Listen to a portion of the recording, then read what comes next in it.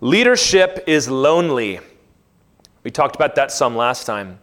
Moses was having all of these people that he had led out of slavery to the mountain of God, were being fed by, we called it miracle heaven bread every morning, who started to complain and grumble against him. But that's one thing.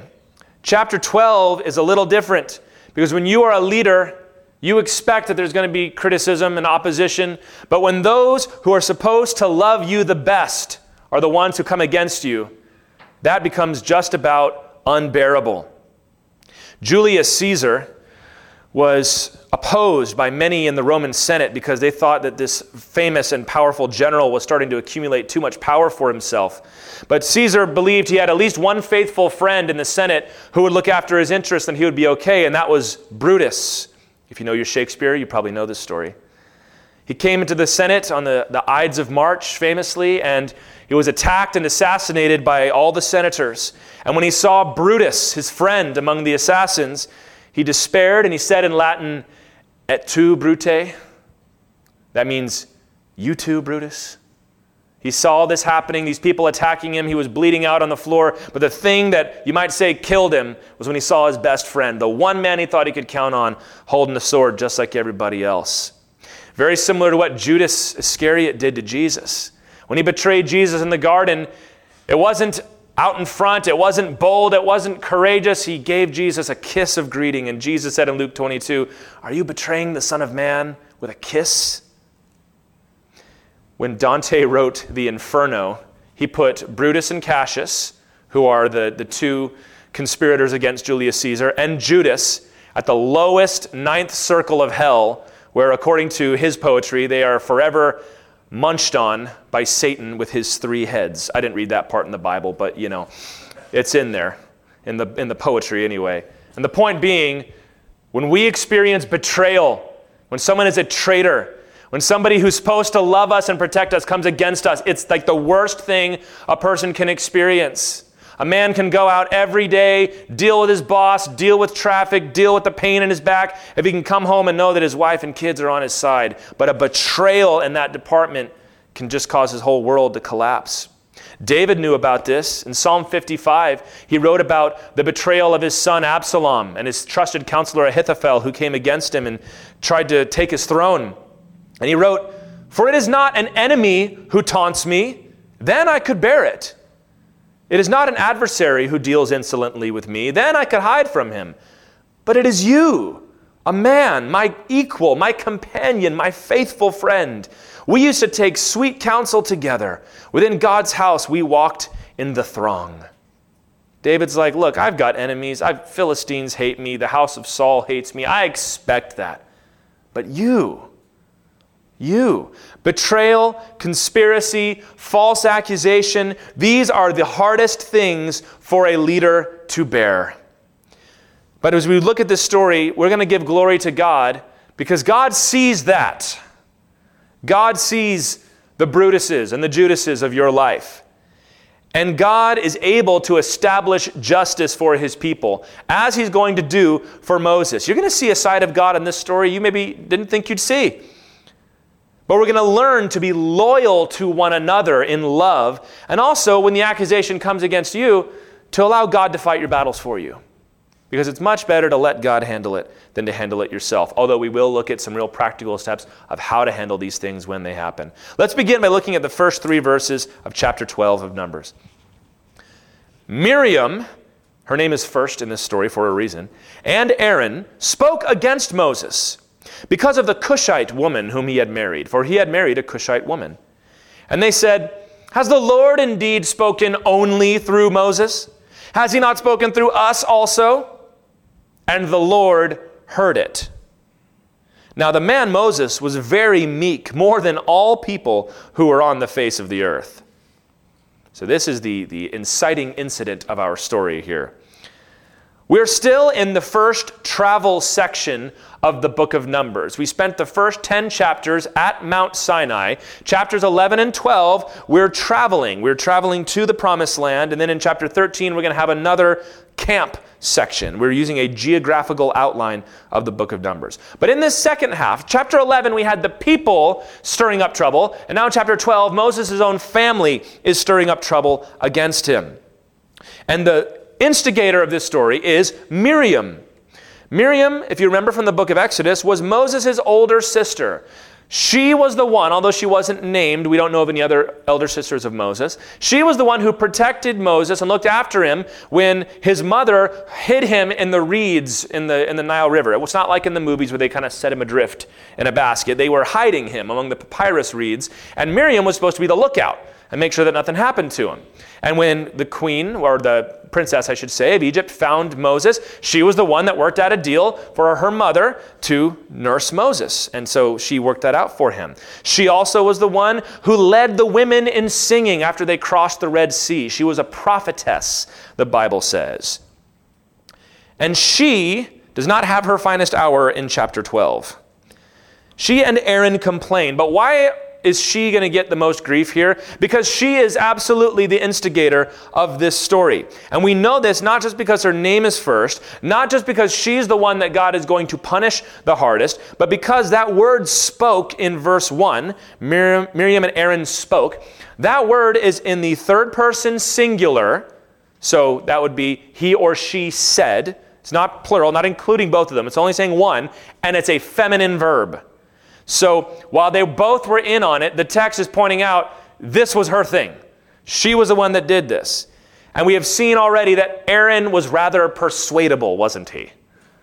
Earlier, he had been the one that made the golden calf for the people. And it seems here he got caught up in that too. Aaron really comes across as a weak-willed person once they leave Egypt, which is very strange because he's the one that was speaking for Moses. Maybe Aaron found it easier to speak for somebody else than for himself. But in any case, the grammar is clear here that Miriam was the one taking the lead, unfortunately. And they give two reasons for their complaint.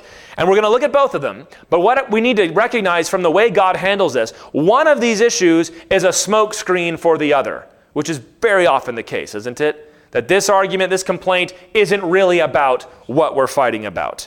And the mark of a mature person is the ability to see through what's being talked about. So let's look at this. First of all, they disapprove of Moses' Cushite wife. He had married a Cushite woman. We only know, so excluding this passage, we only know of one wife that Moses had. Her name was Zipporah. And it could be that this is talking about her. It could be that Moses had taken a second wife. It could be that Zipporah had died and Moses had remarried. Seems unlikely because they had just reunited. I'm inclined to think this is Zipporah, but let's look at the reasons why.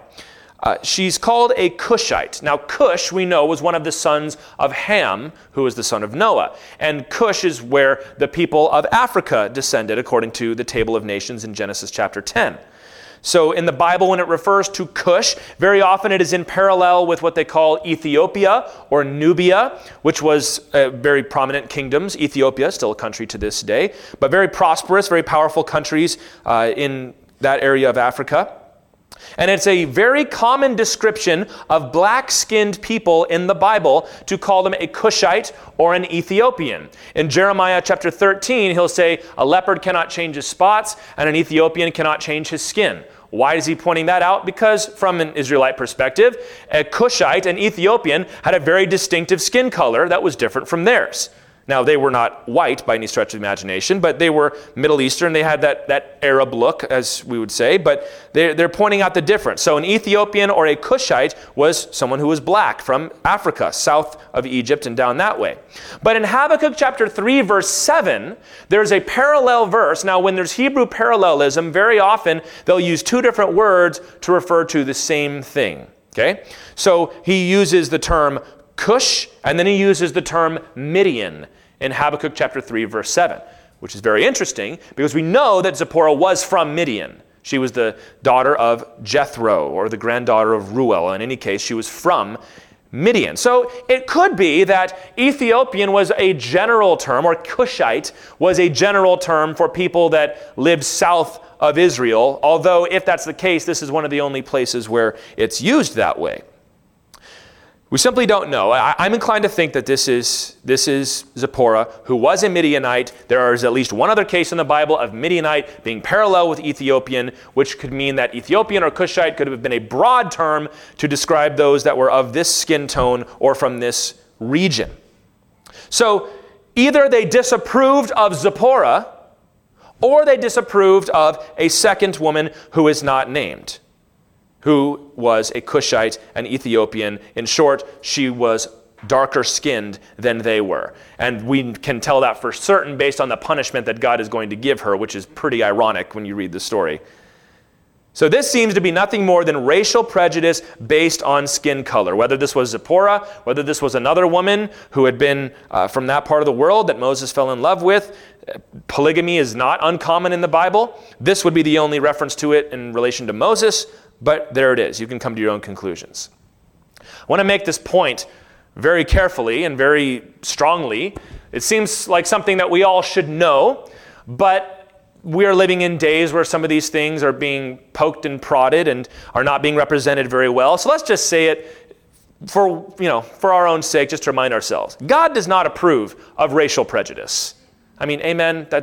We know that, but we need to remember that. And I'm going to give you 4 reasons why we believe that and why we know that. These are biblical reasons. We'll mention why that's important in a minute. But first of all, the Bible demonstrates that we are one blood. There are different races in terms of how we categorize people, but as far as God is concerned, the only race is the human race. That we're all descended from Adam and Eve, we're all descended from Seth, we're all descended from Noah and his 3 children. Now, whether you're a son of Shem, Ham, or Japheth, you're still a son of Noah, son of Seth, son of Adam. So we all have the same ancestry. And you know that was something that was mocked about the Bible for a very long time. You know, those that are opposed to the scriptures really love to sweep under the rug all the places they were wrong. But they used to say things like, very obviously the different races of the world came from different ancestries, so the idea of one man and one woman being parents of them all is simply ridiculous. Until, of course, we began to look at the genetics, and it turns out we seem to believe that there was one central ancestor from which all men and women descended. It's like, oh, really? We know their names. There's Adam and Eve. So one blood, right? So in a very important sense, the idea of race is academic as far as God is concerned. So there is no such thing as the mixing of blood as far as that's concerned. Number 2, God never forbids in the Bible what we call race mixing. That is not in Scripture. The only time God forbids union and marriage between 2 groups of people is between believers and unbelievers. That's it. Well, the children of Israel were not supposed to intermarry with the Canaanites. Why? Because of the different racial? I mean, all things considered, we would have called them the same race by how we categorize them today anyhow.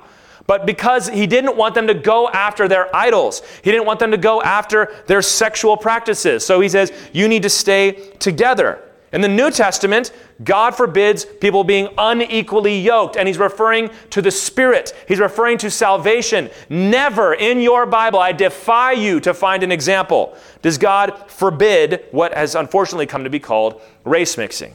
It's never forbidden in Scripture. That's something we made up. Most of the weddings I have performed have been interracial, as we would say, and I will do it again and again and again. If that's a problem for you, it's not a biblical problem, it's a cultural one, and you need to take it to the Lord and get over it. Not only that, number 3, I'm dead serious. I'm not trying to be funny. You got to get over that. And white people don't have a monopoly on that either, brothers and sisters. Number 3, God actually encourages the union of different nations among his people. So contrasting with what is usually said, look at women like Rahab. Rahab was a Canaanite. In fact, she was the first Canaanite that they encountered. And God didn't kill her. God put her in the Messianic line. Ruth was a Moabitess. And God put her in the line of David and therefore the line of Jesus. All of these things, we see this in Scripture. He encourages it, especially in the New Testament. The book of Acts is all about God bringing in different nations into his kingdom. The Ethiopian eunuch is brought in. There's your Cushite for you. Cornelius, who would have been of European ancestry, is brought in. We see Saul go up through Syria and go up through Asia and go up into Europe. And they're all coming into the kingdom together. God, in fact, encourages union of different nations in his people. And number 4, the most important reason is that we are all one in Christ Jesus. There are no more relevant racial distinctions in Jesus. And that's not even something we have to attain. Just go to a different culture. You know it's true. You're brothers with each other. I don't hardly speak your language and you don't speak mine, and we dress differently and we eat differently, but we come together in Jesus' name. We're united together. There's a spiritual union. That's why Paul will say things like, in him there is neither Jew nor Greek, slave nor free, Scythian, none of that. We're all one in Christ Jesus.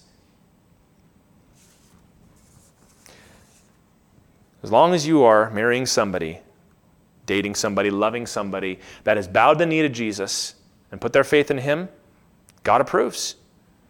God does not approve of racial prejudice. We're one blood. It's never forbidden in Scripture. To the contrary, union is encouraged. And number 4, we are all in Christ. Now, all of these ideas are things that are, as a culture, we kind of get, and that's to our credit. Like, we get this one. But here's what's starting to happen, and this is very not good. We are starting to evaluate the definitions and why we do these things. And certain people are misrepresenting these lessons to such crazy extremes that some people are wanting to push back against that. They want to push back against crazy woke race stuff. And then they start to say, now, shouldn't we just be proud of ourselves and kind of distance ourselves from those folks anyway? It's a dangerous overcorrection. Don't get your moral lessons from people that didn't get them from Scripture. This is why when I was, a few years ago, when we were having all the protests and everything, I made it a very clear point. Don't take lessons from people that hate Jesus. We agree with them maybe at the end result, but how we get there matters. I even warned certain pastor friends of mine that were kind of soft on this stuff. Like, don't use that guy's books, because he uses that same logic to push transgender stuff and gay stuff and anti-Christian stuff. And your people will read that, come to the end of it and say, well, shouldn't we just throw all this out anyway? It's not good.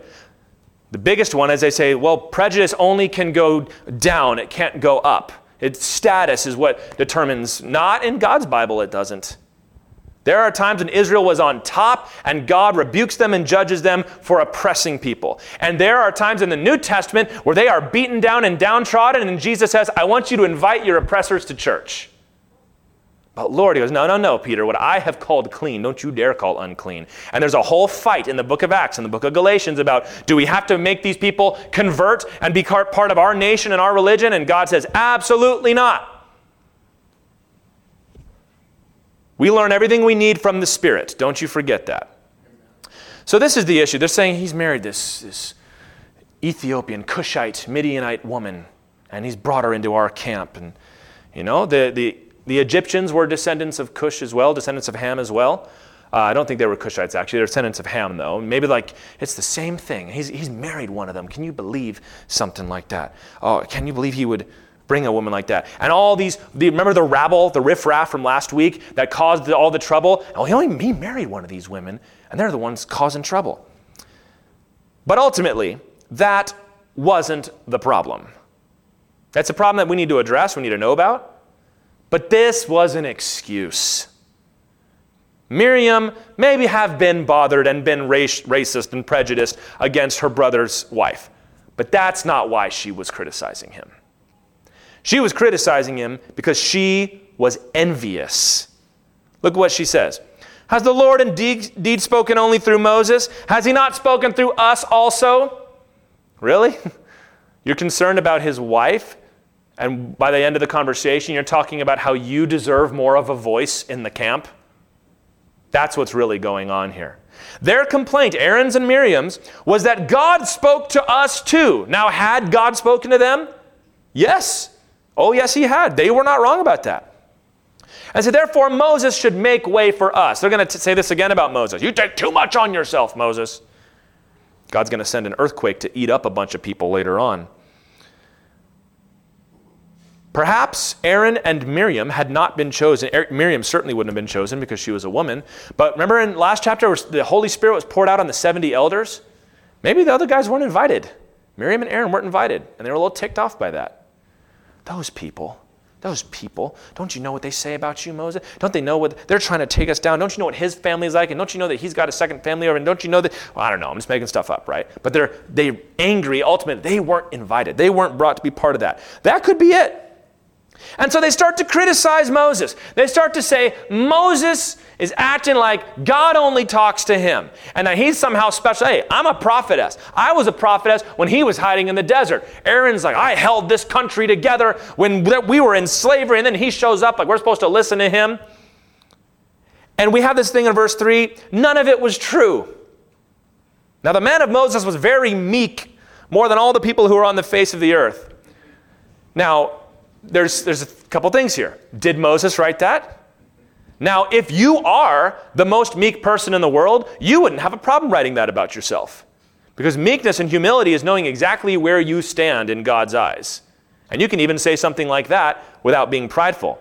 Or we know for a fact that some of the things that were written down happened after Moses' death, and there seems to be a very skillful compilation of these things. Maybe Joshua put it in there. Well, he gets to this story and is like, and let me just say, by the way, they were wrong. Moses was the most humble guy you've ever met in your entire life. He had just said in the last chapter, I wish everybody in the camp was full of the Spirit of God. And they're complaining that he's prideful. Isn't it amazing how we always accuse each other of the thing that we're guilty of? Who was prideful here? It wasn't Moses. It was Miriam. And there's Aaron. Yeah. Is going along with it. Miriam let her envy drive her to falsely accuse her brother and her spiritual leader, but she cloaked it in this other issue that was irrelevant to the situation. This was not what it was about. And not only that, it didn't mean anything. Why? Because it's like the guys that wanted to bring a charge against Daniel. They knew they couldn't find anything on Daniel. What are you going to accuse Moses of doing? So what do? We pick something that isn't moral, but it's cultural, and I don't like it. And it seems to you like a good way to attack somebody. This is what happens so often. When people make false accusations, we will use matters of opinion to lift ourselves up and pull others down. Because if there was something legitimate we could hold on to, we wouldn't need to be making the accusation in the first place. Isn't that so? If something is obviously wrong, people know. And people will know what to do with it. But when you feel like you've got to go around saying something about somebody, especially somebody that everybody respects, you got to find something else. And this is kind of what was going on in Romans 14. We talked about this not too long ago, that they were having these issues of, are we going to eat vegetables or are we not? Are we going to worship on Saturday or is it okay to gather on Sunday too? The Gentiles aren't welcome in the synagogue, but that's kind of what we've always done, so what do we do? And they began to fight over this. The Corinthians fought over, I don't eat meat sacrificed to idols. Well, who cares? The idol's not real anyway, and I get a discount on my meat, so who cares? And Paul in Romans 14:4 says, who are you to cast judgment on another? Who are you to judge another man's servant? Who are you to show up to somebody's house and start criticizing the way they run it? This is what we do. When we want to make ourselves look better or bring somebody else down, we'll find something else. We'll find something that is not the issue.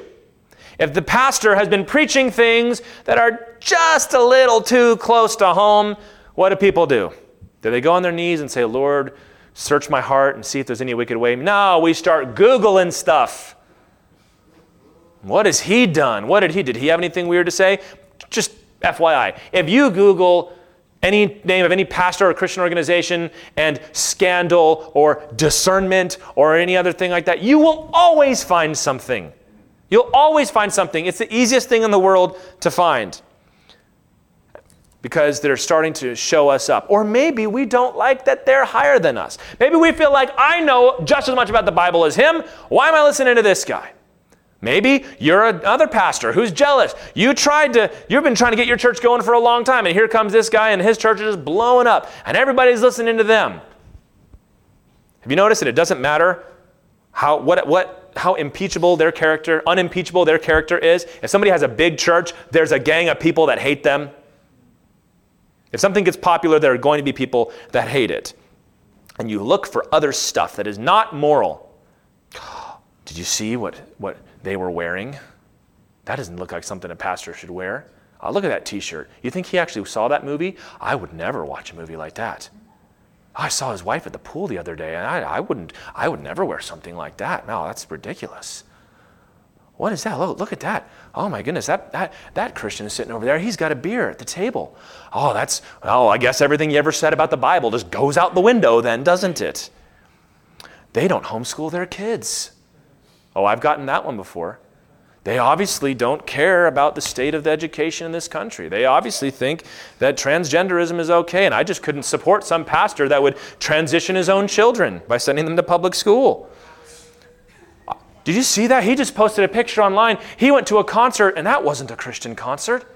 How could he? Oh my goodness, see? Yeah, I know. He's got a lot of good things to say, but I just don't know if I respect him like I used to anymore. He came out and said that Democrats and Republicans should get along with one another.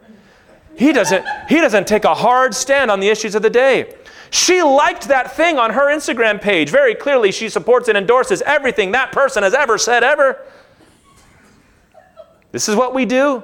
We cloak it in an irrelevant issue. Well, I saw that guy. I saw that Bible teacher, and he was having a glass of wine. Listen, friend, I don't care if you find him passed out drunk in the gutter. You don't tell other people. You don't use it as an excuse to bring somebody down. We ought to be fearful against bringing accusations against anybody, but especially against spiritual leaders. 1 Timothy 5:19, he says, "Do not entertain an accusation against an elder unless on the evidence of 2 or 3 witnesses."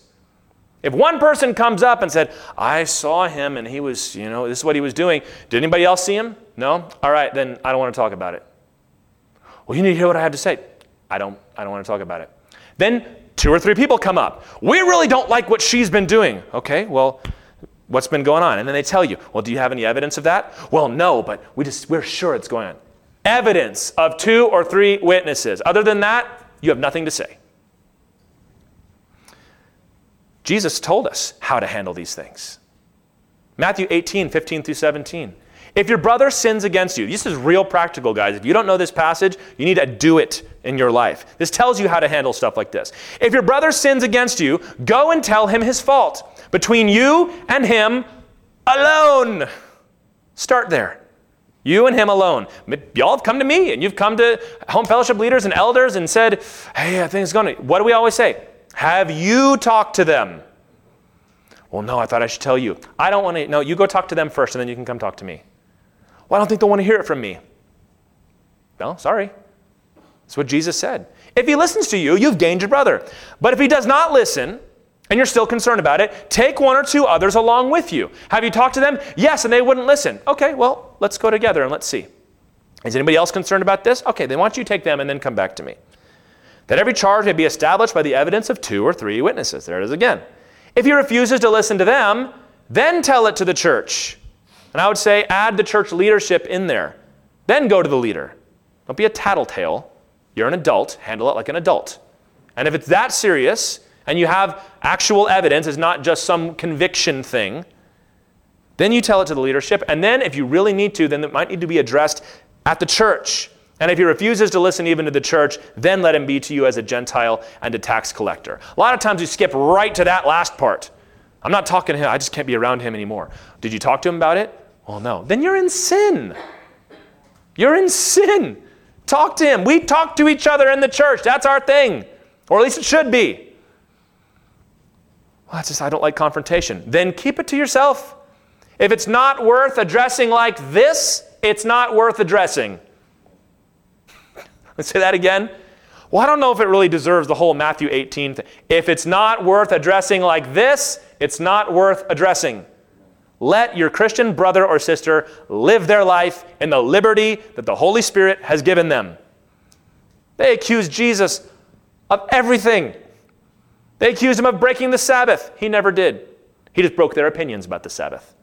He did things on the Sabbath that made them squirm, like y'all were squirming a few minutes ago when I was using those examples. Jesus went out of his way to do that stuff. They accuse him of being a glutton. Add that to your image of Jesus.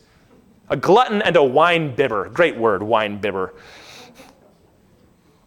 Drunkard is what that means. I've said this before. Jesus was eating and drinking so much that the people thought it was unseemly. Now, was he a glutton or a drunkard? No. But they didn't like it. They accused him of having a demon. Nobody can talk to demons the way he does unless he has a demon. It's just bizarre to hear that. Jesus thought it was bizarre too, right? They accused him of being a Samaritan. First they also accused him of being an illegitimate child because Mary was virgin when he was born, right? They accused him of that. Well, which is it? Was I, illegitimate in Galilee or am I a Samaritan? Which one is it? They accused him of being a blasphemer. If that's not a joke, the Son of God is a blasphemer.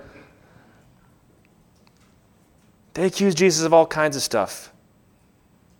And we look at those and how could you say that about somebody? Y'all, it happens in the church all the time. It shouldn't happen. If you've got some of this stuff is just personality issues. You got a problem with somebody's personality.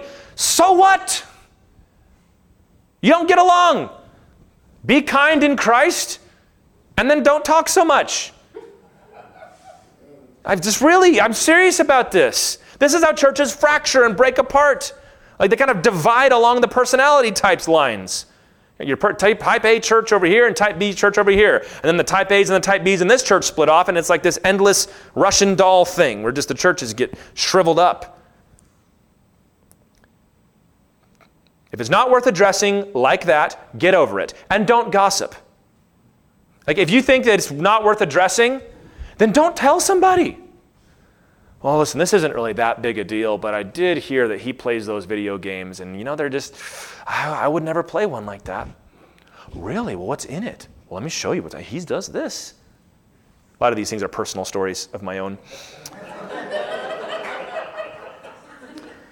You really would do something like that? Well, this isn't obviously that big a deal. I don't feel right about that. That's gossip. Don't do that. And the rest of you should be defenders of your brothers and sisters. Even if you would agree with the opinion they're expressing. Even if you don't think it was right that Moses married a Cushite woman either. You defend your brother. I just don't think it's right that, Pastor Tyler speaks the way he does about these things. There really is a certain decorum in the... Hey, I don't want to talk about that with you. If you got a problem, go talk to him yourself. I do that for y'all. This is, some of you know, because, you've learned this lesson from me. I've come across something with this person. Have you talked to them? No. Well, go talk to them and then we'll talk. I don't know. I really think this should be your job. No, it's my job as a pastor to disciple you to go do it yourself. And you know what happens almost every time? I'll follow up. Hey, did you talk to so-and-so? Yeah, we worked it out. Cool, man. Defend your brothers and sisters. And listen, y'all are great at that. I hear about this stuff all the time, and I love it so much. Where somebody wants to come in and make trouble, and one of y'all just plants your feet and is like, no, I'm gonna take the charge on this one. I'm not going to let this happen. Don't let this stuff get started here. Make sure that if you've got a problem with somebody that is not just your jealous heart, cloaked up in some matter of opinion, not scripture, but opinion, to make it seem spiritual. I don't like her. I want other people not to like her. I don't really have anything to accuse her of, but let's talk about the way she dresses. Then I can make other people not like her. Shame on you. Shame on you. Be direct or be quiet. That's a good little thing you can cross-stitch and hang that over your supper table. Be direct or be quiet. I used to say that to our youth group all the time. Here's a great verse you can cross-stitch on a pillow. Be direct or be quiet. Verse 4. So she accuses Moses, so does Aaron. And it says, the Lord heard. What's God going to do? And suddenly the Lord said. That struck me when I read this. Suddenly the Lord said. Moses is eating his manna burger, hanging out, and all of a sudden, the Lord said to Moses and to Aaron and to Miriam, come out, you three, to the tent of meeting. Kids, get in here. And the three of them came out. And the Lord came down in a pillar of cloud and stood at the entrance of the tent and called Aaron and Miriam, and they both came forward.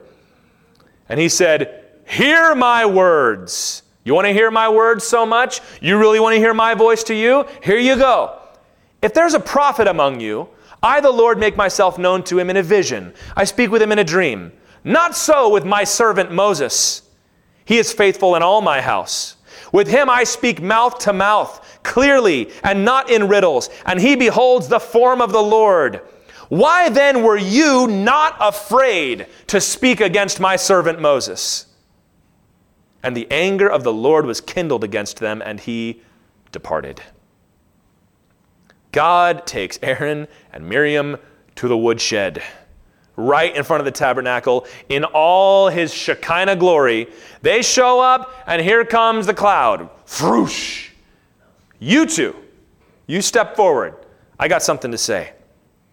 And he explains, you think that Moses is no better than you? I'm going to tell you exactly how Moses is better than you. And he speaks in terms of revelation. He says, most prophets, I give them visions, I give them dreams. They're not, He goes, I don't do that with Moses. I speak to Moses face to face. Literally there, Hebrew, mouth to mouth. Great literal translation from the ESV there. It comes from my mouth into his mouth. Meaning, when he talks, it's like me talking. This is a great little point of application. We'll get back to this story, but I just want to mention this because for theological purposes, it's important. This emphasizes why we as Christians are people of the book and not just relying on the prophets of the day. There is a distinction in Scripture that we see right here between the gift of prophecy and what we would call the writing prophets. W-R-I-T, writing prophets. It's a similar distinction to what God said to Jeremiah in Jeremiah 23. Let the prophet who has a dream tell the dream. But let him who has my word speak my word faithfully. What has straw in common with wheat, declares the Lord? Is not my word like fire, declares the Lord, and like a hammer that breaks the rock into pieces? Listen, the Lord tells him, dreams are good. Joel 2 says, I'm going to pour out dreams and visions on all my people. But there's something that is higher even than that, and it's God's word. You're holding it in your hands right now. Which is why we're told to test all things in the New Testament. Test the prophetic word that comes through the prophets in the church, but you do not question the Scripture. There are many who received a message from God. Miriam received a message from God. Aaron received a message from God. We don't have their oracles, their prophecies written down, but it was legitimate prophecy. Most prophets in the Bible did not write anything. Agabus, for example. Elisha had schools of prophets, but only a few delivered his spoken, written word. That's the distinction. So those that say, there is no more prophecy because we don't need any more Scripture. Look right here. There's a distinction between the gift of prophecy and the giving of Scripture, which tells us that when someone speaks a prophetic word from the Lord, a dream, a vision, a revelation, it better not go outside the bounds of what has been written, because that is not happening any longer. Paul said, even if an angel shows up and tells you something different, let that angel be anathema, which is a nice fancy way of saying that angel is going to hell. That angel is accursed. That angel is condemned, damned. You could even translate that word. Revelation 22 says, if anybody adds to these words, I'm going to add to him the plagues of this book. If anybody takes away from my words, I'm going to take away his place in the Lamb's book of life. So there's a distinction. This is important for us to know. We believe in the functioning gift of prophecy, which is God's right now word for the moment. But God's once for all word for every moment is sitting in your hands right now. There's a difference. Not that there's no value, but in comparison to this, I'd rather have the word. So there's that. Let's get back to Miriam and Aaron getting in trouble. God rebukes them for being unafraid. He says, this guy, how I talked to him, he came down off the mountain and his face was shining and he has to put a veil over his head, and you're not afraid to talk bad about that guy? What's wrong with you? They were unafraid to accuse someone more spiritual than they were. Listen, everybody, I know that we are Americans and we believe in democracy and equality and all the rest, but the Lord has people that he sets up as authority in his churches. And beyond that, there are those that are more spiritually mature than you, and you owe them respect and honor. And those of you who are more spiritually mature should conduct yourself in a way that your presence commands honor from those that are weaker and younger in the faith than you. That's a rebuke that we all need to heed, because we are living in what I'll call comment culture, where we have, in front of everything we watch and listen to, there's a little box that says, leave a comment. And so what do? We leave comments. It was really funny to me, because I grew up on the internet in the Wild West days of the internet, and, somewhere around 2015, 2016, seriously, around the Trump election, it seemed like all the adults got online and they were shocked. Look at all these people. Somebody said something nasty to me online. They called me Hitler. Yeah, well, welcome to the party. And for people my age, it was really funny at the grown-ups' reaction to the stuff. Well, yeah, of course they said that. You were online. You were on YouTube. That's how people talk. It's been kind of cleaned up now. But we still carry that attitude over. That not only is your opinion available to be given, it's wanted, it's expected, it's needed. You've got to speak out to those that speak to you. Not in the church. Pastors and teachers, according to Peter, are told to speak as one who possesses the oracles of God. That is in your Bible. That when I speak, I'm supposed to stand up and speak like I have God's very words. But here's the problem. Very often in today's culture, you have people that will go to a church, but it's not their church. Do you understand what I mean when I say that? This is the pastor of the church I'm going to. That's not my pastor. He's a great Bible teacher, but I listen to him like I'd listen to a good podcast. And if I disagree, I can just disagree and move on. I'm always telling you guys, check me according to the word. And that's fine. We can have some great discussions of this stuff. But there's a difference between asking questions in order to clarify and understand, and asking questions because you think that your authority is equal to the man who is speaking. It's not good. It's not good for the state of the church. I mean, we're struggling with a lack of loyalty just culture-wide right now. Not loyal to family, not loyal to country, not loyal to church. That matters. And if you are going to be part of a church, you need to be part of the church. You need to be in submission to the elders and the teachers. And I'll tell you guys, not nothing. Very few things hurt as much for me as a Bible teacher. When I pour myself into the study of the Word. And y'all always come in and laugh at me because when I read my books, I walk. I zigzag and figure eight in this room while I'm reading because, I just can't sit still that long. I just, pouring myself into the books and staying late. And, I'll come in the middle of the night sometimes and I'll pray and, Lord, speak to these people. And then, someone comes in and with a casual comment, just slough it right off. Now, that hurts personally, but I can get over that. What's not good is when somebody who God has commissioned and called to speaks, and people feel as comfortable as casting that off as they would something they saw on Fox News or MSNBC, it's a problem. But there's an equal danger here. That is when leaders who are accused or criticized decide that they're going to take matters into their own hands. All right, you want to criticize me? Let's go. And they start to rain judgment down on their own opponents. I know a friend who, a friend of a friend, who was at a church, visiting church, she was at college or something, and the pastor said, what it says in, Isaiah chapter 30, whatever. And she starts to turn to Isaiah chapter 30, whatever. And the pastor goes, hey, from the pulpit, hey, you don't got to check me. You don't got to double check me. You need to listen to what I have to say. Now, that's an abuse of the point I just made, isn't it? That's messed up. That's like, don't you dare question me. That's not good. Now, when someone accuses you falsely, now let's leave that stuff aside. Let's talk about a legitimate person that's doing a legitimate job, and you are accused of something you did not do. It hurts, especially if it's somebody like your brother or sister, someone who's supposed to love you and have your back. And even if you're wrong, it's like, don't do that. Just come and take me aside and say, bro, next time, just come on, But when you find out that they're talking bad about you and it gets back to you, it hurts. And your anger rises. I mean, some people cry. I don't cry. I get angry. That's just how the Lord made me. And you start thinking of the most perfect, carefully crafted thing you can throw right back at them, the most unassailable defense that's also going to break down all of their defenses, and you show them, where are they now? And you got to remember not to sin in your anger, because what happens is if you blow up at a false accusation, it makes it look like the false accusation has credence, doesn't it? And somebody that was prepared to defend you sees how you react and go, is there something going on there? I mean, maybe he didn't do that, but that's not cool either. Just, throwing thunder and lightning down on somebody. Look what Paul said in Romans 12:19.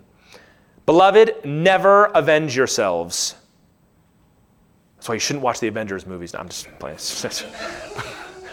Beloved, never avenge yourselves, but leave it to the wrath of God.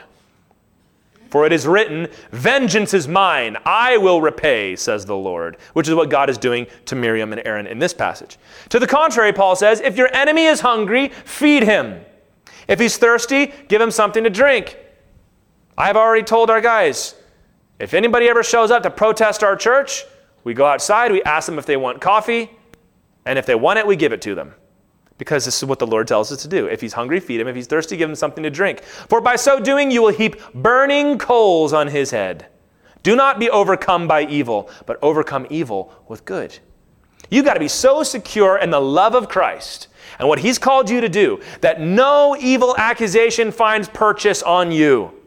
That nobody's able to goad you or poke at your weak spot and get you to lash out. They tried that with Jesus. Jesus was the master of himself. The fruit of the Spirit of self-control was active in Jesus Christ, man. Well, we know who our Father is. But who knows where you come from? They were insulting Jesus' mother and his father, saying, we know you. We know your mom and dad got married a little quick, and you were born a little early, so maybe we shouldn't listen to you at all. That was probably a sore spot for young Jesus, I would imagine, growing up. But Jesus goes, don't get off subject. Your father is the devil. That's actually what he said if you go back and read it. You got to have a disdain for evil, Christian. Like when you know that the devil is working something up and coming at you, you've just got to be so disgusted, like you've got to be kidding me. You already beat Satan. Get out of here. Now, there is absolutely a time when a leader or even just a regular person must assert himself or defend other people. And we're going to look at this real quick. Here's going to give you 5 steps on how to handle a false accusation. I've been there. I've done that. I've done it right. I've done it wrong. So let's go through these. First one is kind of a cheap one. You got to act right. This has to happen before the accusation happens. You got to make sure you're living your life in such a way that you are, as to use a biblical term, blameless. There's nothing anybody can point out to you, except, to use the Daniel illustration again, except in some matter concerning his God. And that kind of accusation we can live with, right? First things first, you be certain that you're not going to act in such a way that you invite accusation. Because, sometimes people who are trying to bring you down, when they find something legitimate, they'll push hard because they know they've got their chance and they'll kick you while you're down. So that's number one. But let's get to number 2. Let it pass. If at all possible, do not give the false accusation any airtime. Don't let it take up space in your mind. Don't bring it up to a bunch of people. Don't make a big thing to try to handle it. If at all possible, just let it pass. Most of the accusations against Jesus, he just let roll right off his back. Because the minute you start responding to this stuff, all of a sudden it gets more complicated. Even if you're in the right, it gets more complicated. You can trust the Lord to intervene for you. When somebody comes out publicly and says something about you, you don't got to respond.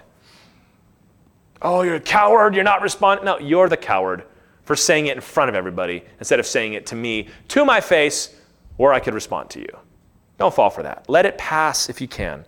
Well, somebody said this about you. No, they say a lot of things. What do you have to say about this? I don't have anything to say about it, actually. Well, if I don't come back, they're going to think I'm guilty. Well, then they're wrong. They're in the wrong, and God sees that. God knows, and the people that love you know, or they should. Number 3, all right, if that didn't work, be forthright. Address it directly. If you've got to say something, and it gets to that point, right? You're called into your boss's office. If somebody, your wife has something to say, or somebody gangs up on you at church, and you've got to say something, maybe somebody you respect asks you about it respectfully, be forthright. Speak plainly. And I'll say this too. Speak plainly to the people who are directly involved. You do not owe the internet an explanation for a false accusation. You just don't. You talk to the people directly. If somebody feels hurt, you talk to them. And listen, just say what happened. And you don't need to give any more information than that person is entitled to. This happens a lot when pastors have to handle messy situations. Pastors and elders, of necessity, cannot tell everybody every detail. But everybody wants to know, how could you let that person through? Don't you know what happened? It's like, yeah, I do. You don't. We met together. We discussed it. This is the course of action we've decided upon. Well, we deserve to know what else happened. No, you don't. This isn't your life. I don't know if I can stick around. Then go. Because I would do the same thing for you. I'm not going to let you deny somebody else that same privilege. And unfortunately, in churches, it's the people that have been shown grace over and over and over again who don't like it being shown to somebody else. I'm not sure why. But you got to be tough, man. So, seriously, if somebody is falsely accusing you, plant your feet and look them dead in the eye. Did you do this? No, I did not. Well, it sure looked like you did. Well, then you're wrong. Hey, what are you getting all defensive for? Because you're attacking me. That's why I'm being defensive. And here's number 4. Tied to that, don't back down. Do not apologize if you have not sinned. If you are not in the wrong, don't change a thing.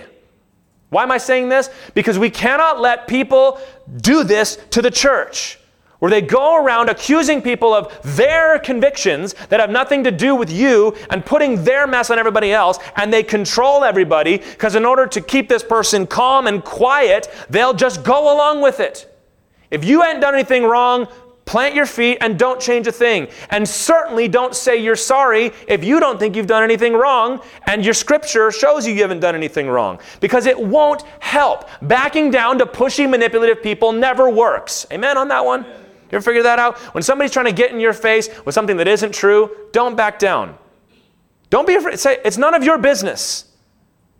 You should mind your own business. This is between me and her, not between us.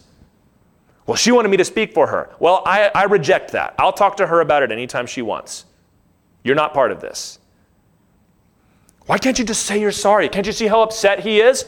Well, he's wrong to be upset, and I haven't done anything wrong. Jesus never apologized for offending the Pharisees on the Sabbath. You broke the Sabbath. He goes, no, I didn't.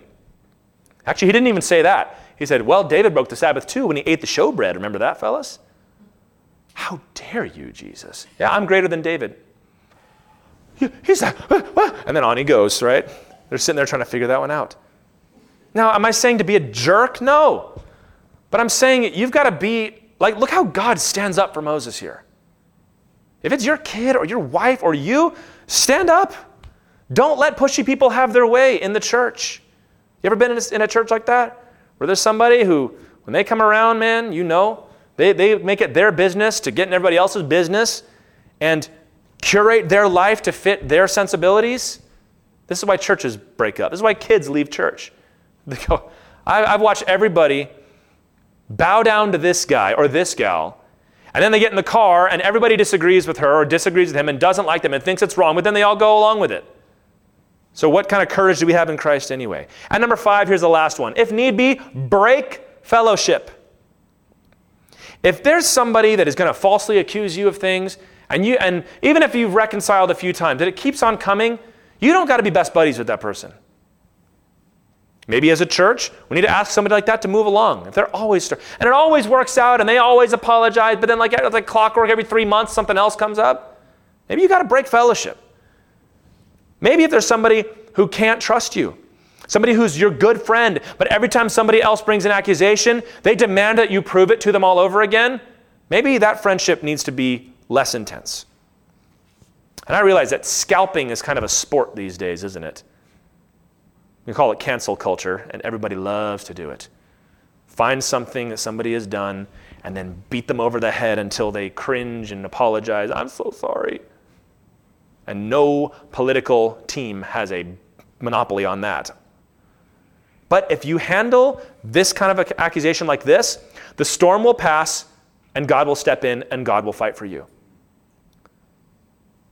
How does God fight for you? Sometimes he strikes people's conscience. Sometimes people will just realize what they've done and they'll come apologizing. Sometimes you don't have to say anything because one of your boys will step up and do it for you. One of your girlfriends will step up and do it for you. Hopefully your husband will do it for you, ladies.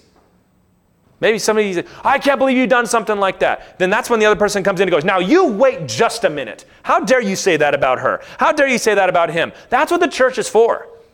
That's how God speaks to people. Sometimes circumstances resolve themselves. Like, I can't show this to you because I'll be violating somebody else's trust. I'm willing to let you think I did something wrong, even though I didn't, in order to protect this person. Then it all comes to light and they go, well, why didn't you just tell me? You should have trusted me. God gives dreams to people too. God can handle you, can't he? Look at God here. God is mad. God is angry. God is a lion in this chapter. Just like Jesus was a lion. When they were coming out, remember they come after Mary when she broke the alabaster flask and Jesus said, leave her alone. You think he just lifted his hand and went, leave her alone. All the videos have that. She's like, Judas, back off. What's wrong with all of you? This is beautiful what she's doing here. Worried about the money. You're always going to have poor people. You're not always going to have me. That's how Jesus handled those things. Now listen, accusations are part and parcel of being alive, and also if you're going to be in church, part of ministry. People are always going to be accusing somebody that stands up, right? Sometimes that's kind of the tallest poppy is the one that gets the head knocked off, right? Sometimes somebody who's leading is going to get attacked. But Jesus said in Matthew 5:11, blessed are you when they revile you. Blessed are you. Remember that. Look what they said about me. None of it's true. He said, hey, blessed are you when they bring all kinds of false accusations against you for my sake. That's what they did to all the good prophets. And I've had plenty of false accusations brought against me. I was a pastor's kid. And pastors' kids can get a bad go of it in church sometimes. Now, my parents handled it like champs.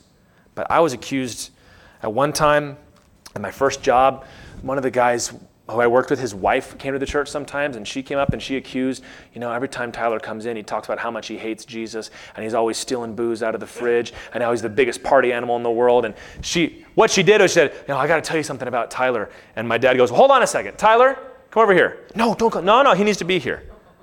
And so what happens is she told that, and I go, I don't know why he would think that. Maybe he's thinking of something else. None of that's true. And my dad goes, well, I'm going to believe my son over you. And my dad told me after I left, he goes, that was good, Tyler, but why did you let her talk so long? I was like, what do you mean? He says, she was lying, wasn't she? Yeah. Well, then you should have stopped her. That's my dad training me how to do a good job with that. I was accused one time at a youth camp for running off with a girl into the woods and doing things I shouldn't be doing at youth camp. Did not happen. Absolutely did not happen. This one was handled poorly because you know what happened? All the youth leaders set up a little tribunal and brought me in and started interrogating me. Tyler, I know we'd never do this, but we've got to take these accusations seriously. And my father passed that on to the leaders and said, no, you don't. You know him better than that. You didn't do that to any other kid. Why are you doing it to my son? My dad knew how to handle those things. That was hard, man. What are you supposed to say? How do you prove you didn't do something, right? Like I don't know what to talk about. Well, maybe you guys shouldn't hang out the rest of the week, me and this girl. It was really messed up that happened. I was accused one time of cultivating a cult of personality in our youth ministry. That was very bizarre. I didn't handle that one very well. I kind of listen, oh, yeah, okay, well, look, that's not what's going on. When I look back on that now, I'm like, that was really messed up that he said that about me. Now, at least he only said it to my face. I mean, that's better than nothing, right? I was accused anonymously of being bad at communication. Turned out, by the person I had asked in the ministry to help me with communication. And that person went behind my back and he sent an email to my dad, and my dad and I were having lunch, and my dad is a pastor, and he said, hey, do you want to handle this or should I? Slid the email over to me. That's how you handle false accusation. He did it right. He's like, I'm not going to have this weird backdoor conversation. You go talk to him. The irony on that one was pretty delicious, I must say. And then he wouldn't admit it until I threatened to say it in front of everybody. I said, well, we'll ask everybody and we'll see who it was. All right, it was me. I've been there. I know how it feels. And I can tell you that God is good. And if you stand your ground and don't cringe before these people, God will take good care of you. And godly people should take care of one another. Well, that's a pretty serious accusation. We should take it seriously. Not without the evidence of 2 or 3 witnesses. Well, they might get away with it. Well, you will, at the worst, have been obeying God's word. And God will handle them, and he'll bless you for it. So the lesson is here. Don't be hasty to accuse somebody who is more spiritual than you. Men of God, if you are one of those people, let God fight for you. He'll do a better job. Just looked at what happened in verse 10. When the cloud removed from over the tent, behold, Miriam was leprous like snow. And Aaron turned toward Miriam, and behold, she was leprous. And Aaron said to Moses, "Oh, my Lord, please do not punish us, because we've done foolishly and have sinned. Let her not be as one dead, whose flesh is half eaten away when he comes out of his mother's womb." And Moses cried to the Lord, "Oh God, please heal her, please." But the Lord said to Moses, if her father had but spit in her face, should she not be shamed 7 days? Let her be shut outside the camp 7 days, and after that she may be brought in again. So Miriam was shut outside the camp 7 days, and the people did not set out on the march until Miriam was brought in again. After that, the people set out from Hazarot and camped in the wilderness of Paran. God afflicted Miriam with leprosy. Now here's the irony. She was upset that Moses had married someone with a dark skin tone. So God afflicted her with leprosy that made her skin white like snow with her disease. You like light skin, Miriam? Here you go. God was really getting on her. God compares this to spitting in her face. Now, Aaron was not struck. I think there's a couple reasons. Number one, it's very plain. He was not the instigator. Aaron was a follower, unfortunately. Also, because he was the priest, and he had a holy job and was never to be made unclean. And also because he repented first. And Moses cries out to God. God relents from killing her with the leprosy, but he does insist that she bear her shame. He's like, she can be leprous for 7 days, just like she would be if she actually had contracted leprosy. And everybody's going to know why, and that it was me that did this to her. It's going to be shameful, Lord. Yep, that's the point. Remember, the cleansing ritual for leprosy was you had to be investigated for 7 days to make sure you had no leprosy. They would perform the sacrifice with the birds and dripping of the blood outside the camp. They would shave her head and her eyebrows and every hair on her body, and then she could come back into society. So not only that, all her hair would have been cut off. It's one thing for a man to experience that, another thing for a woman to experience that. Can I just say very briefly in passing, but I thought about this as we were going through it. I'm noticing in the capital C church at large, in our attempts to be kind, or maybe this is just influence of feminist theologians, way too many churches are afraid to call out female misconduct in the church because they're afraid it's going to come across as oppressive. I see this all the time. A guy does something wrong, oh, we know how to handle that, but then there'll be like the ladies' circle or the women's deaconesses group that cause all kinds of trouble, and we don't want to deal with it because, well, we're supposed to love our wives, right? You cannot rob somebody of the appropriate discipline that they need in the church, because discipline works for a person's sanctification. And when you let somebody get away with something, even if they're a woman, because you're afraid of some cultural backlash, you're doing them a disservice. But look at this, though. The people waited for her. They didn't move on. She was honored among the people. They weren't casting her out. She was being shamed. 7-day timeout from the Lord. And then they move on from Hazarot. Apparently they were at the same place where they had experienced the quail. They hadn't moved on yet. God does not take false accusation lightly, especially of his leaders. Some people want to they'll write a big long article of this person is a this and a that, and look what they've done, and they've damaged it, and it turns out none of it was true, and they go, oh, yeah, sorry. No, it's not that easy. Yeah, everybody saw this, so you better make sure everybody hears the other thing too. That's how God handles it. But what stands out to me in this passage is the intercession of Moses. He prays for his sister despite what she had done to him. And it also seems like God would have been content to leave her that way if Moses had not intervened. He interceded for his sister. He had an opportunity to demonstrate. I'm talking about heaping burning coals on someone's head. Moses is too arrogant and too prideful. And then she gets afflicted with leprosy, and Moses intervenes with God to get her out of it. Samuel said in 1 Samuel 12:23, "Moreover, as for me, far be it from me that I should sin against the Lord by ceasing to pray for you. And I will instruct you in the good and right way." This is the part of leadership that Miriam didn't consider when she was envying Moses. This is the part of leadership that nobody thinks about when they think about wanting to be in charge, wanting to be the boss, wanting to be the bishop, wanting to be, which the Bible says that's a good thing to desire. But when you envy a spiritual leader, what you often forget is the daily heartache for the people that are under your care, the passionate intercession that you go through. 2 Corinthians 11:28, Paul said, "I will gladly spend and be spent for your sake, even though the more I love you, it seems like the less you love me." Jesus interceded for his apostles. He still does. Paul, at the beginning of every letter, "I have been praying for you upon every mention of you in my prayers." Moses, many times, brought these people right back from the brink. Bunch of ingrates, but he continued to do it. And I intercede for all of you. Used to be the day was I had a list of everybody that attended the church. I could pray by name, all of them, every day. A little bigger now. But I pray for y'all all the time, every day. I feel your pain. This is the hard part. Many people who want to be leaders, they want the prestige of being the leader. They want the task. They want to be able to study and preach to people. They want to be able to organize big endeavors that are going to change the world, but they never consider that their job is to be a shepherd, and a shepherd is to take care of sheep. That's what a pastor is. You can hear the relation between the word pastor and the word pasture, where the sheep graze, because they're related. It's a shepherd. A shepherd doesn't just, it's not a high prestige position. He doesn't just stand there with his staff and look majestic. He's got to keep the sheep in line. He's got to fight off the lions and the bears and the wolves. And the next day, the sheep aren't saying, "Thank you so much for that." They go right back about their business. He's got to take care of them when they're sick. He's got to set their legs when their bones break. He's got to deliver the little lambs. That's what a pastor's job is.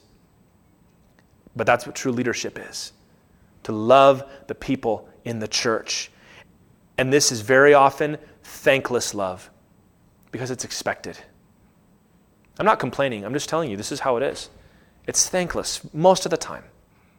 It's not often appreciated. It's often rejected. I've said before, one of the hardest things in ministry is when you love somebody and you go out of your way to help them, and then they just blow you off and they blame you for their problems. But you can't quit. You've got to keep going. Mark 10:42-45, Jesus called his disciples to himself, and he said, "You know that those who are considered rulers of the Gentiles lord it over them, and their great ones exercise authority over them. It shall not be so among you. But whoever would be great among you," I don't mind saying it, I want to be great in God's kingdom. How do I get there? "Whoever would be great must be your servant.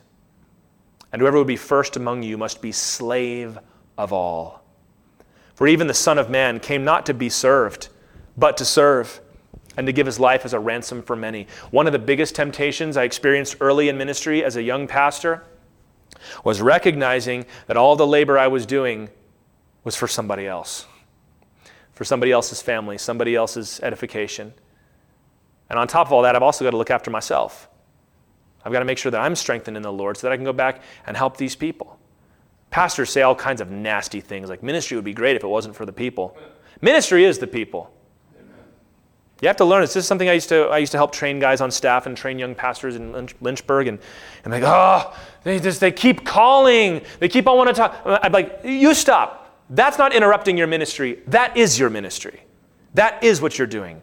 This email that needs to be answered because somebody is angry about something, that's the job. This phone call from somebody that's fallen in sin again, that's your duty. Somebody's sick and in the hospital and you got to get up and go and leave your kid's baseball game, that's the job. It's not interrupting the job of teaching and being a scholar. You want to do that? Go work in a seminary. They'll let you do it. You don't have to pastor anybody. All you got to do is teach. And here's the sad thing. Not the sad thing, it's a good thing.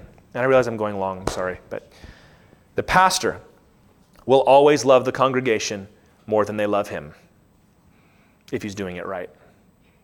The pastor Well, I'll say the people will always mean more to the pastor than he does to them. I say, these people mean so much. This is everybody. I mean, this is everybody I know. I don't have other places. I don't have other people. I don't have a workplace. This is it. And you pour your lives into these people, and we care about you, and we love on you, and I think about you all the time, and I pray for you. But I'm not accusing anybody of anything. I'm just explaining to you that some people will just get up and go because of something you said. Maybe they caught you on your worst day, and you give 200 sermons a year, and you give one where you misspeak, and now they're gone forever. It hurts when everybody gets invited to something and you don't. Now listen, you can't be invited to everything. It should be that way. I'm not complaining. I wouldn't trade this for anything. But especially when I was young, man, I'm still young, but I mean younger, it was difficult to be like, they didn't invite me because they know I'm the pastor, and they don't want me there. And we're here at home. But that's the job. That's the job. Moses knew that. These people just accuse. Moses is going to get beaten and slapped upside the head over and over again. And yet Moses keeps on going back to the Lord and getting on his knees and praying for him. Even when false accusations come to a pastor, it's not the accusation that bothers us so much as where it comes from. We're always shocked. I think for Jesus, that kiss of Judas hurt him worse than the crown of thorns did. Judas, with a kiss? With a kind word and a handshake? With a see you next time? With a great word today, Pastor? That's how you're going to betray me? That's how you're going to bring me down? Complain about me? Spread word about me all over town? Send me to the cross? But Jesus did that. Jesus took the false accusations for us. And that's what I'm called to do. And y'all, it's what you're called to do too. For each other. Talking like this, you'd think I'd be getting miserable about it. It just makes me excited that I get to do this. Because I know that the Lord has given me the strength to endure through that. That's why it's a calling to be the leader in the church. Because you're going to go through things that you're going to go, I could have been a plumber. Nobody cares what the plumber thinks about the book of Revelation. But now people want to know what I think about everything, and they're upset, and you're forming these committees against me, and they're trying to bring me down, and they're going to go start a new church, the first church of the not this guy down the road. But I think about that and Lord, I can take it. In Jesus, I can take it. That gets me so excited. The Lord has empowered me to be able to go to places and do things that He doesn't gift everybody to do. But the price of that, as Paul said, is my daily distress for all the churches. But Paul wouldn't trade it. Jesus certainly wouldn't trade it, and I wouldn't either. You are my joy and my crown, as Paul said to the Thessalonians.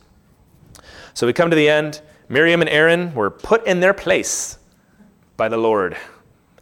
We ought to do the same thing to each other. If you got to be a little bit like that with somebody, you go for it. And I think our church does that very well. I commend you for that.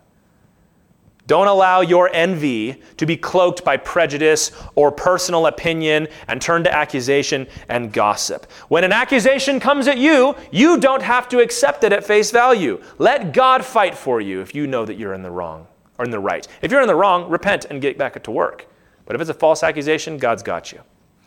And when the end of it comes, you as a leader, you as a Christian, need to be able to imitate Christ, take the blows on yourself for somebody else, and still get on your knees and intercede for them. As Peter says, when Jesus was reviled, he did not revile in return. When he suffered, he did not threaten, but continued entrusting himself to him who judges justly. Let's make sure that Calvary Chapel is not an accusatory church. Because our salvation is based upon a man who took false accusation upon himself for us.